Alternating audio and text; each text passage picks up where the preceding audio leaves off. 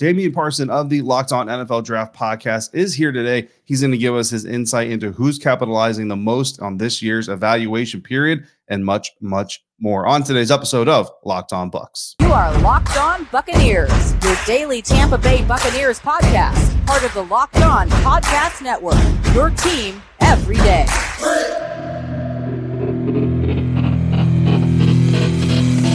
What's up, Bucs Nation? Welcome to today's episode of the Locked On Bucs podcast, part of the Locked On Podcast Network, your team every day. We are your daily podcast covering the Tampa Bay Buccaneers. We are free and available on all platforms, including YouTube and the 10 Tampa Bay Plus app on your Roku or Amazon Fire Stick. And we thank you for making us your first listener, your first view of the day. I'm David Harrison, staff writer of BucsGameDay.com, part of Sports Illustrated's Fan Nation. My co-host James Yarko, the deputy editor of BucsNation.com, part of SBNation.com, not here for today's episode, but you can find him on Twitter at JYarko_Bucs. I am at DHarrison82, and the show is at Locked On Bucs. Today we've got Damian Parson of the Locked On NFL Draft podcast here to talk NFL Draft, of course, but specifically overall, and then we're going to get into some Buccaneers stuff as well. So let's get right over to my conversation with Damian. Joined now on the Locked On Bucs podcast by Damian Parson on Twitter at DP_NFL, national scout for the Draft Network, host of the Locked On NFL Draft podcast here on the illustrious Locked On Podcast Network.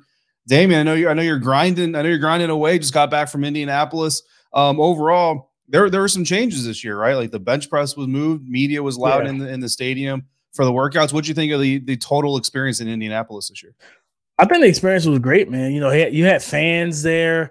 It was very. If not, I won't say it felt like game day, but I'm pretty sure some players approached it as such. Like you think about like the moment where during the QB drills where A-Rich and CJ Stroud were going throw for throw on the deep ball, and you got the fans cheering, right? Like A-Rich uncorks a bomb, and then CJ hears the crowd get loud. He's like, okay. And, you know, it amps things up, man. It just felt like a really cool environment. Like, yeah, you don't talk much during the 40s, but the other stuff, man, it was fun. So I liked the experience. I feel like they should kind of lean into it more and allow the fans to cheer and get it, because nothing these players are going to do is going to be done in silence. All right. Like you know what I mean? Like you may shoot free throws at practice in an empty gym, but when you go on the road, it's loud. So you better get used to it. Right. So I think that's the main thing, is just like, it was a cool experience for sure. I think it was the right move, and it's a move they should continue going forward. Absolutely. Great stuff there. And it does. I was only there for the head coach and GM interviews. And then I headed back home and even watched it on TV. The NFL Network guys even said, like, you know, they're surprised by the noise a little bit because they're not used to it, but it does. It adds another layer to the coverage. Now, the combine, of course, a lot of people will say there's three major events in the draft evaluation process. The Senior Bowl is one, the Scouting Combine is another, and then Pro Days, which are getting ready to start kicking off, are kind of the three big events. We're 2/3 of the way through that so far, obviously. So you've had a lot of time. You watched a lot of tape in season, and obviously a lot of time to spend on these guys. So far, who stands out to you as a guy who's really building their draft status through this evaluation process? Oh, man. I mean, of course, you know, Anthony Richardson really coming into the season as a little bit of an unknown for a lot of draft evaluators until about week one when he played Utah, and they knocked off Utah. He had the crazy 2-point conversion with the Jordan pump spin midair, and then throw, you know, through the 2-point conversion to the tight end and whatnot, and things of that nature. So he became a draft darling with guys. You know, you looked at the size, the height, weight, the speed, and the arm talent. It's like, okay, if we feel Justin Herbert was built in the lab, I don't know what we think Anthony Richardson was built in, right? Like, you know what I'm saying? Like, he's built like something that you would do on Madden at a quarterback. So a guy like him building his name up. Christian Gonzalez, man, transferred the cornerback out of Oregon, transferred from Colorado. And for my first exposure to him was over the summer. And I watched him against Drake May when he was at USC in 2021. And he played him well. Like, yeah, Drake May was able to kind of body him on some plays like a power forward. But you're talking about a guy who has arguably the best coverage skills in this class at the cornerback position, in a deep cornerback class. I think he's really, really stood out this entire college football season. And then going to the combine, jumping high, running fast, just doing everything, checking those boxes, I like to say, check the obvious boxes, right? Like if it's a box that we expect you to check it. You know, if you're a 4-3, like, unfortunately, which, you know, it's not bad, but Jalen Hyatt, right? Like, he didn't check the box we expected him to check, We thought 4.3. We're hearing world-class speed. 4.41 is plenty fast. Don't get me wrong. Right. But like when people are hyping you up as that the only trait you have is speed, and you're not 4.3, you're not 4.33, 4.32. Okay, I was a little underwhelmed, but it's like check those obvious boxes. And Christian Gonzalez did every bit of that. Devin Witherspoon from Illinois, another corner who came into like people didn't even know how talented that secondary in Illinois was. Him, Sidney Brown, like Jartavius Martin, all those guys tested well. They looked good in field drills. They did a great job down. Sidney Brown was there, of course, in Mobile, and he really showcased his full skill set and then tested well also. So I think those three guys, and then of course you think about Deonte Banks and the kids from Maryland, Banks and Jacorian Bennett, two guys that a lot of people didn't talk about much coming into the season, but man, did they have great seasons. And then of course handling the off season well, Jacorian going down, making big plays in the Senior Bowl game. I think he had a pick 6 in that game. And then, of course, both of them testing sub 4.4, right? That's big time. So it's, of course, it's defensive ridden because there's a ton of defenders in this class. It's a defensive heavy class, but the defense shine, throughout the season and in the off season circuit. Yeah, absolutely. And you mentioned someone I've just recently kind of begun acquainting myself with is Maryland cornerback Deonte Banks. I saw Justin Mello over at TDN wrote something about him being a cornerback who should be in that first round conversation, kind of with the guys like Christian Gonzalez, Devin Witherspoon, Joey Porter Jr., and so forth. Do you agree with that sentiment? Should Deonte Banks be a first round conversation cornerback? Yes, I think I haven't finished this deep dive yet, but my guy Keith, who's my co-host over at Locked On NFL Draft, he has him in his region, so he spoke well of this young man, and then being able to see him up close and personal. I think he weighed in like he measured and weighed in like 6'1", 6'2", over two, like right around 200, maybe a little over. But like just watching this kid move, right? The sub 4.4, the 4.3 and the 40, the speed's there. He's a press man corner from what I've seen from him. And I really like that, and to have that speed and be a press man corner is big time because, you can kind of play the cat and mouse game. You can be patient. You don't have to just be physical and really try to wrestle receivers in the contact window. You can just soft press those guys, be patient, let them dictate, let them do all the head fakes they want at the line of scrimmage, and when they release it to the stem, you get hands-on and squeeze them. So he's impressed me for what I've seen. I can't wait to finish the deep dive of this young man, but I do think he deserves to be in round 1. Absolutely. And then Mello mentioned that there was a comp out there about Banks to Jamel Dean.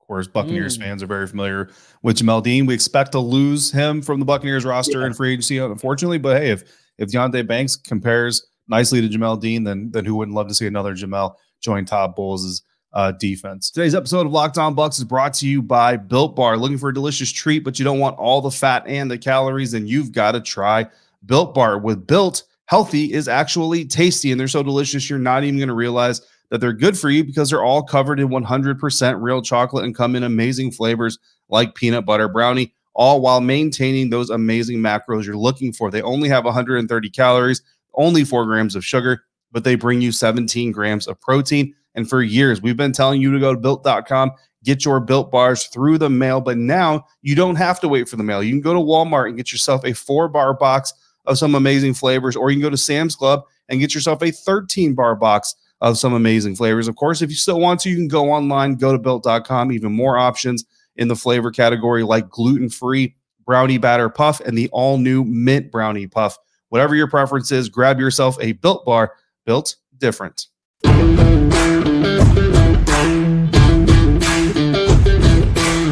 Parsons, national scout for the Draft Network, one of the hosts of the Locked On NFL Draft podcast here on this network, on Twitter at @DP_NFL. Joining us here today talking, of course, NFL drafts right around the corner. Damian, I've been pushing the tight end narrative recently on my show, and I've got a little bit of pushback. People really like Cade Otton, but look, I like Cade Otton too. I just don't necessarily believe that Cade Otton has shown enough to be the guy, and I think that in the class as talented as this one, you still take a shot at a guy, and you know what? If Cade wins, if the other guy wins, either way, you end up with a really good tight end. So let me start with this. Who is your top 3, and in what order do you have those 3 top tight ends? My top 3 is Dalton Kincaid, Michael Mayer, and Luke Musgrave. Nice. And the order has changed frequently as I continue to watch tape on these guys. It's seeing Luke Musgrave in person. Right now it is Dalton Kincaid at 1, Luke Musgrave at 2, and Michael Mayer at 3. Michael Mayer, I think for everybody knows who he is and what he's capable of. I think the ceiling to me is vastly limited. And the comps have been thrown around is Jason Witten. I love Jason Witten, Hall of Fame type of career. Would Jason Witten have the success he's had throughout his career in this day and age with all the athleticism? It's a different game now. So I want guys. For me, it's just a personal preference. Dalton Kincaid probably has the best receiving package out of all these guys. Great route runner, gets in and out of his breaks very well, quick, has speed, plays the ball at the highest point, knows how to find soft spots in zones, beat man-to-man coverage, and, of course, win in the red zone as well. He could do all of those things. He's got to improve as a blocker, but I think he competes enough to where it's just hey, technical things and maybe getting a little functionally stronger. Luke Musgrave is 6'6" to the T. I was seeing him up close and personal. He looks great when you visually 6'6", about 250, and he can move. He what I'm saying, he got that tall, knows how to drop his hips better than expected. But just when he opens that, he's like a gazelle galloping, man. When he opens that stride, he can pull away and make plays at all 3 levels of the defense as a receiving option. And I feel like we haven't seen a lot of him throughout college. But I just believe that this young man has a high ceiling. Where you get him into a vertical offense that's going to let him stress the seams, the skinny posts, the go routes, and the corners. You're going to create some issues for defenses with him, especially if you have other weapons, involved. Yeah, absolutely. He's definitely one of my favorites. And I mean, the thought of having Kincaid and Cade Otton on the field at the same time. I mean, Kyle Trask, you couldn't ask for much more help. And then you got Mike Evans and, oh, by the way, Chris Godwin is out there as well. So, I mean, right. If Kyle Trask can't get it done with those weapons, then it may not ever happen for him. Another guy that's been picking up a lot of steam, at least in social media circles and fan circles, is Darnell Washington, tight end out of Georgia. Do you think he'd be a fit in Tampa, kind of considering that new offensive coordinator, Dave Canales, is coming out of Seattle, and we expect – he's really tightly bonded with Pete Carroll, so we expect a lot of those flavors to transfer directly over. And then, of course, you do have a young quarterback in Kyle Trask. Could he potentially fit in there if not one of those top 3 guys? I think he could, and I think he could be had in the second round where he tested well. He looks phenomenal. I stood close by him, and I'm like, yeah, that's 6'5", 6'6" for sure. Big boy, big body guy, and he was very lean. And the thing about he's the best blocking tight end in his class. So we hear the term that's recycled over and over again. He's like a 6 offensive lineman. That's legitimate. When you watch him on tape, he moves guys, man. And really just kind of displaces guys and helps in the run game. And when thinking about starting a young quarterback like Kyle Trask, what do you want to do? Lean on the run game, control the clock, give him play action pass, and Darnell Washington will help with that. Then his ability to leak out off of tight end delays, attack the seam vertically off, especially off those. You think back to Tom Brady in New England with Gronk, right? Gronk wasn't the most athletic and explosive athlete in the straight line.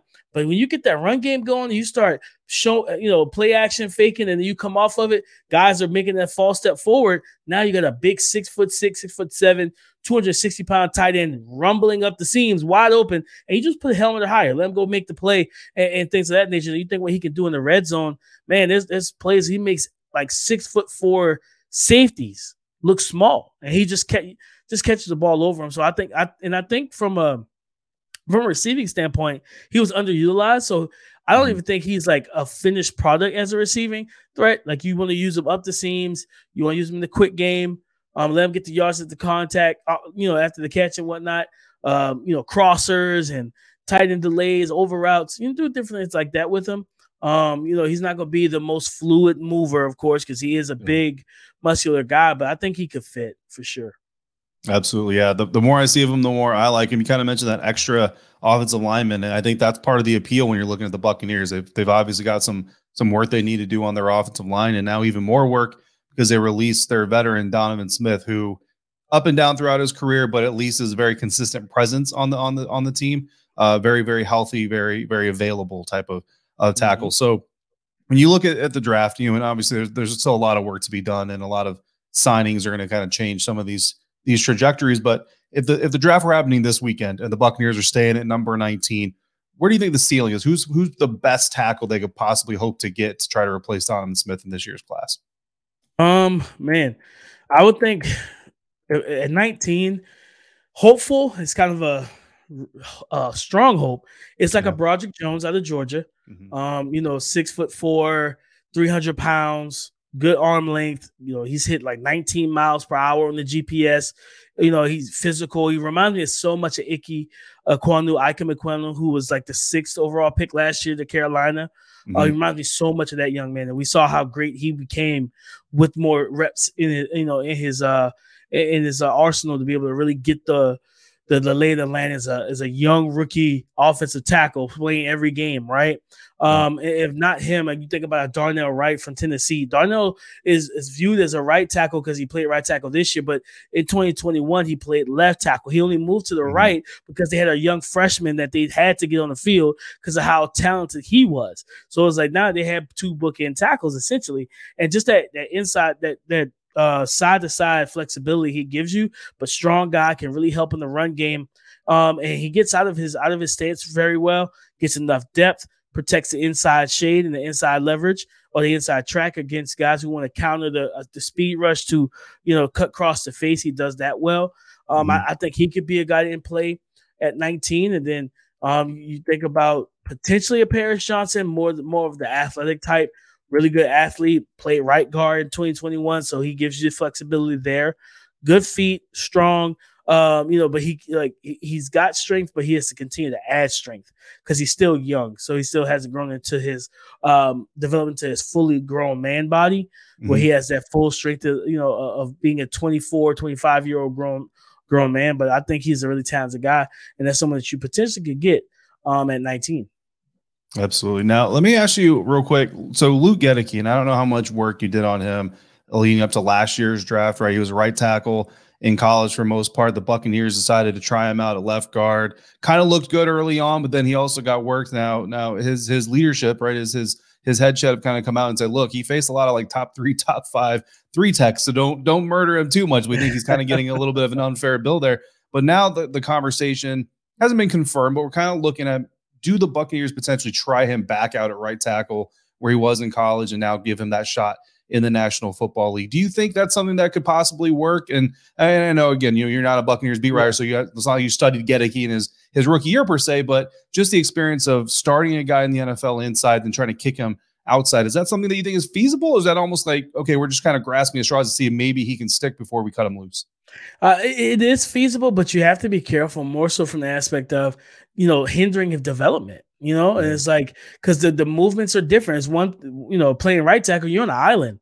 I always talk about it, man. Like the 2 toughest positions to play in football is tackle and corner, because you're expected to play on the island versus a better athlete that's getting the charge at you, and you have to retreat and stay within in range within phase. So I think you really have to be careful with like moving him too much. I feel like this: if he's really comfortable at guard, and you're comfortable with him at guard, I leave him there, because it's for me. Regardless of who plays quarterback, if you can solidify the interior, you can have a comfortable quarterback. You know what I mean? Where now, okay, I understand what we have. All right, he's at guard. We have our 3 interior offensive line set up.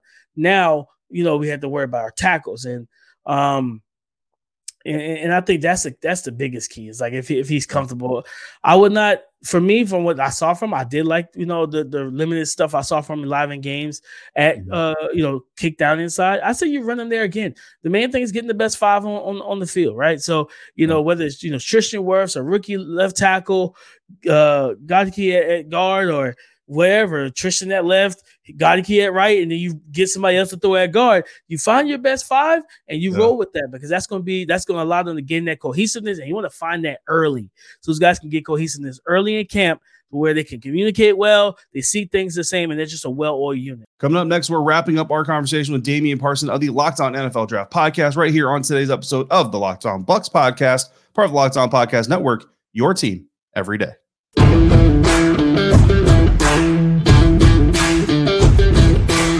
Damian Parson, National Scout of the Draft Network, host of Locked On NFL Draft podcast on Twitter at DP_NFL. Joining us here on Locked On Bucs to talk, obviously, NFL Draft Damian, your post-combine mock draft, you sent Brian Branch out of Alabama to the Tampa Bay Buccaneers at number 19. Can you talk about kind of that pick and why you went there, and then kind of what that projection for Brian Branch in the NFL could look like? Yeah, one thing for Todd Bowles, like having corners is big, having safeties is big as well. And Brian Branch, even though he was listed as a corner for some odd reason at the combine, he's a safety, and he fits. You know what you have with Antoine Winfield, and it just gives you that flexibility, man. Two like high instinct, impactful ball players in the back end of your defense.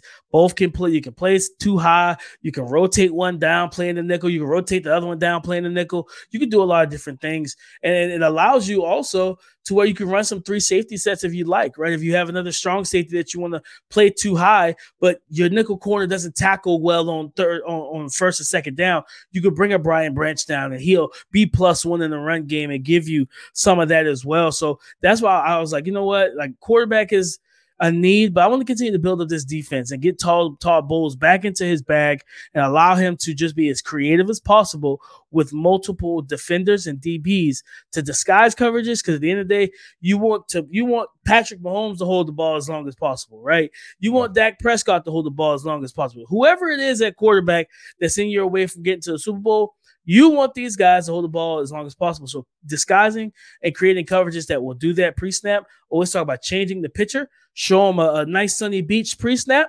right? And then show them a blizzard post-snap where it's like it's not comfortable. I love that. I love that analogy. That's beautiful. And then you have Derek Hall in the second round out of Auburn, also heading to the Buccaneers. This is an edge guy. And again, I like to consider myself a smart football guy, but you study these guys, for a living. So is he a stand-up only kind of guy? Because that's kind of what I feel like. So you're talking about mixing him in there with Shaq Barrett, Anthony Nelson, and Joe Tryon-Schwenker. Is there a little bit of scheme versatility where maybe in an even front he could drop down? Yeah, a little bit. He can do a little bit of both. He's really athletic, explosive guy. I think he ran sub 4.6, like 4.55 or something like that at the combine. But he's somebody that can play his hand in the dirt.